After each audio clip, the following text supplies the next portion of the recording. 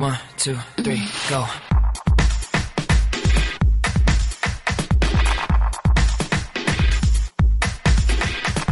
Feminist, Mormon, housewives. Feminist, Mormon. Hello and welcome back to another episode of the Feminist Mormon Housewives podcast. I'm your host, Lindsay, and we are continuing our series of A Year of Polygamy. If this is your first time joining us, I would recommend that you go to episode 1 with Fanny Alger, where we start and try to go in order, walking you through the issues of Mormon polygamy, hopefully helping women find some sort of peace with the principle and practice. If not peace, at least a better understanding of how it was implemented, and eventually in the future, at the end of this year, how it is implemented today. Today we're going to cover the story of Flora Ann Woodworth. Flora Ann was born on November 14th, 1826 in New York to her parents, Lucian Woodworth and Phoebe Watrous. Lucian was an architect and a stonemason, and although we don't know much about his conversion to Mormonism, we know that by early 1843 he was serving as architect and construction foreman for the Nauvoo House, which was a project that was very, very important to Joseph Smith. Lucian was said to have given a speech to workers who demanded higher pay, and Joseph supported him by saying, quote, "Well, the pagan prophet, Lucian Woodworth, has preached us a pretty good sermon this morning. To break off the yoke of oppression, I don't know as I can better it much," end quote. Historians assume that this meant that Lucian was not a Mormon at the time of construction, since he was called a pagan prophet, although he was a close friend and associate of Joseph Smith. And you can read Doctrine and Covenants 124 for more info about this story. And again, Joseph usually married women who had close connections with him, so him being good friends with her father is an important part of this story. We know most of what we know from Flora from her schoolmate, Helen Mar Kimball, who would also go on to be another plural wife of Joseph Smith. She was younger than Flora, but they were both children. In spring of the same year, Joseph's trusted secretary, William Clayton, testified that Joseph married Lucian's 16-year-old daughter, Flora Ann. Now, William Clayton, again, was Joseph's personal secretary. We have a lot of the polygamous history from his notes because he kept a really pretty complete and thorough journal.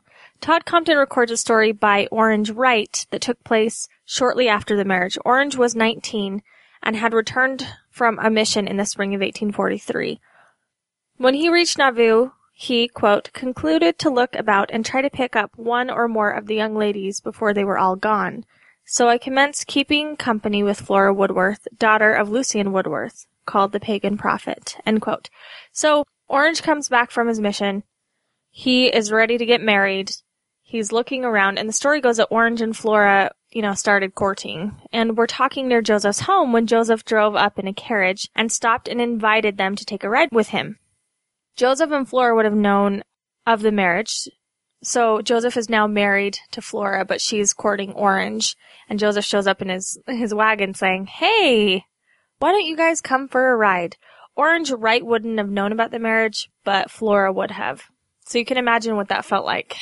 Quote, "He opened the door for us, and when we were seated opposite to him, he told the driver to drive on.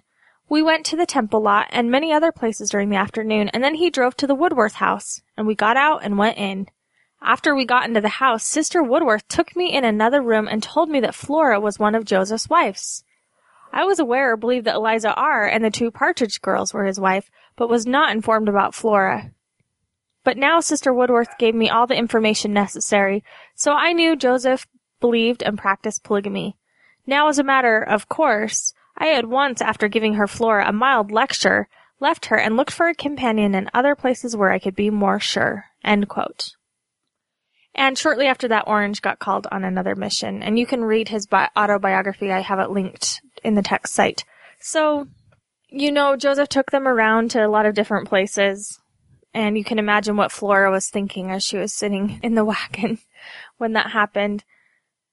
She was only 16 at the time, so she was young, probably wanted to be courting men her own age. So you can see that would have been an awkward situation for her. And when they got taken back to her house and Orange gets taken into the room to be informed by Flora's mother, I often wonder where Flora was at this time, if she was with Joseph and what was being said there. So that's just such an interesting story to think about. One of the most famous stories where Flora is remembered is the time that Joseph's first wife, Emma Smith, became aware of the secret relationship. She was still smarting from finding Eliza R. Snow's letters the previous day. So Emma goes for a short carriage ride with Joseph on August 22nd, and they go to Lucian Woodworth's family. She calls on them, while Joseph attends to some business at the temple. Emma apparently did not know that Lucian's 16-year-old daughter, Flora, had been Joseph's plural wife since springtime. What probably began as a casual social visit resulted in a really awkward confrontation between Emma and Flora when Emma discovered that Flora was wearing a gold watch that Emma had recognized. She realized that Joseph had given Flora this gold watch. She would have realized the implications of such a gift, since he had also given one of these watches to Eliza R. Snow. Joseph was returning just as Emma was demanding the gold watch from Flora, and he supposedly reprimanded Emma. Joseph Smith's personal secretary, William Clayton, writes that on August 22nd, quote, "President Joseph told me that we had difficulty with Emma yesterday. She rode up to the Woodworths with him and called while he came to the temple. When he returned, she was demanding the gold watch of Flora. He reproved her for her evil treatment. On the return home, she abused him much, and also when he got home, he had to use harsh measures to put a stop to her abuse, but finally succeeded. This evening, I had some more conversation with Margaret," who was Clayton's plural wife, "and find she is stubborn and disposed to abuse me. I feel resolved to break my feelings from her if I could possibly can." End quote. So you can tell that the trouble is brewing not only for Joseph Smith, but William Clayton makes mention that his plural wife Margaret is also not happy with him. And these men sort of feel persecuted. They feel persecuted by these women. You can imagine what Emma was feeling discovering this, especially from a 16-year-old. And you can imagine what Flora was feeling.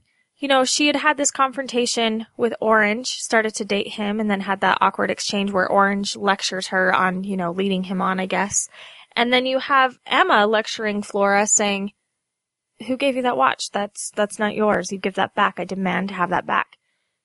And that would have meant a lot to someone like Flora to have a woman of such high status in the community come after you like that. But you can also imagine how Emma was feeling. More entries followed from William Clayton. On August 26th, he wrote, quote, "Hiram and I rode to my house, and Joseph met Mr. Woodworth and Flora and conversed some time." End quote. August 28th, "President Joseph met Ms. Woodworth at my house." End quote. And then on August 29th, a.m. at the temple, "President Joseph at my house with Miss Woodworth."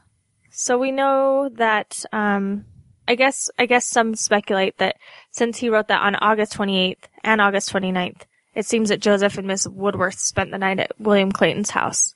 That, of course, is speculation, but just based on his journal entries, that is what some people take from it. Regardless, the age of consent may have had little or no correspondence to the average age of the first marriage. A lot of people say, people got married younger back then, so things were different. Available research shows that in Joseph Smith's day, marriages to 14-year-old girls were legal, but rare.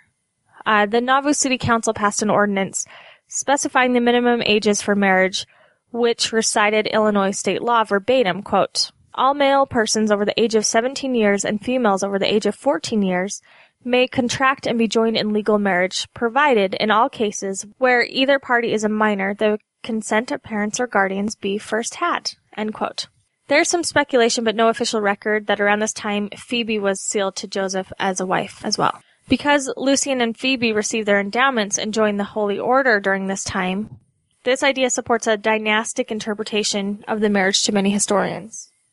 So because her parents got their endowments and were sealed, a lot of people think that he only got married to Flora because she was their daughter and he wanted to be sealed to them, thus sealing them all together in eternity through the Holy Order. We don't know much about if Phoebe was sealed to Joseph as well. Lucian continued to grow in favor of Smith and was appointed emissary, taking a letter from Joseph to Thomas Ford, who was the governor of Illinois at the time. Lucian also attended the first meeting of the First Presidency and the 12 on March 8, 1844, and he continued to serve as emissary with important missions to Texas and other appointments. When Joseph was killed in 1844, Flora became a widow at age 17.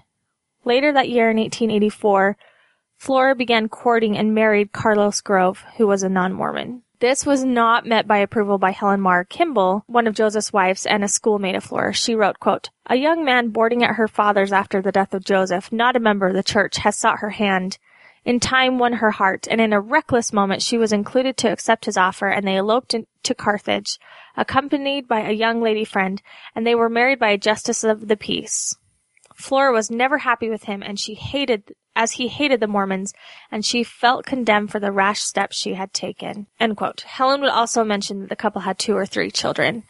And if that is true, if Flora wasn't happy, I feel for her. That's a hard decision to be made.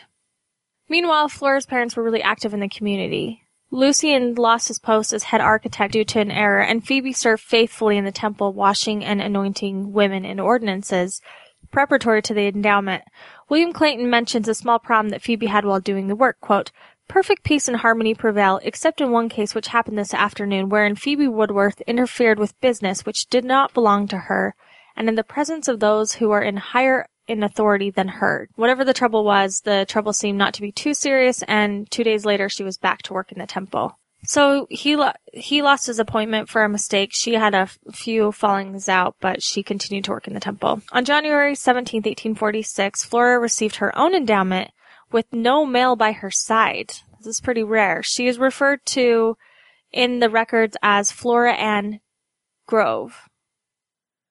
And on the same day, her mother Phoebe was sealed to Joseph Smith for eternity, with Lucian standing proxy, and sealed to Lucian for only time. So she was sealed to Joseph for eternity and to her husband for only time. This ceremony was officiated by Brigham Young, since Lucian was not sealed to his wife Phoebe for eternity. Lucian soon married Charlotte Fox, Amita Maria Williams, Margaret Johnson, and Rachel Kingsley. So he was rewarded for that with a lot of wives. In 1846, Flora and her husband Carlos left Nauvoo to head to Utah with the rest of the saints, but stopped for a time at winter quarters. They met up with some of the members of the Whitney family. Horace Whitney records that along with Helen Mar, quote, "We rigged a temporary bedstream in my tent for Flora, who had been very sick, but now is slowly regaining her health," end quote. Helen Mar attended to her and said, quote, "Until she recovered her strength, she had lain helpless for many days, and her heavy raven locks were so matted together that it took me hours to comb them out." Flora had been very sick, but now is regaining her health. She felt condemned for marrying a non-Mormon and made this confession to me while I was nursing her, and said she desired to cling to Joseph hereafter, end quote. By September 1850, Flora was living with her parents, and Carlos disappeared from census records. We're not sure if he died, left to work, or if the couple separated. Helen Mar speculated on Flora's marriage, quote, "I have given this little incident in my life of Flora truthfully, and it ought to teach a lesson to those who read it. For no Latter-day Saint can find happiness in a marriage with an unbeliever as soon as the illusion which bewildered them wears off. They find no true companionship, and remorse will come, though, alas, too late to retrace their steps." End quote. Never making it to Utah, Flora passed away in Canesville, Iowa, around 1850. Helen Mar would write, quote, "I never saw her again, as she died at that place, leaving 2 or 3 children. Flora would have been in her mid-20s at the time." So thanks for enjoying this post, and I hope you can leave your feedback or corrections in the comment section at Feminist Mormon Housewives Podcast.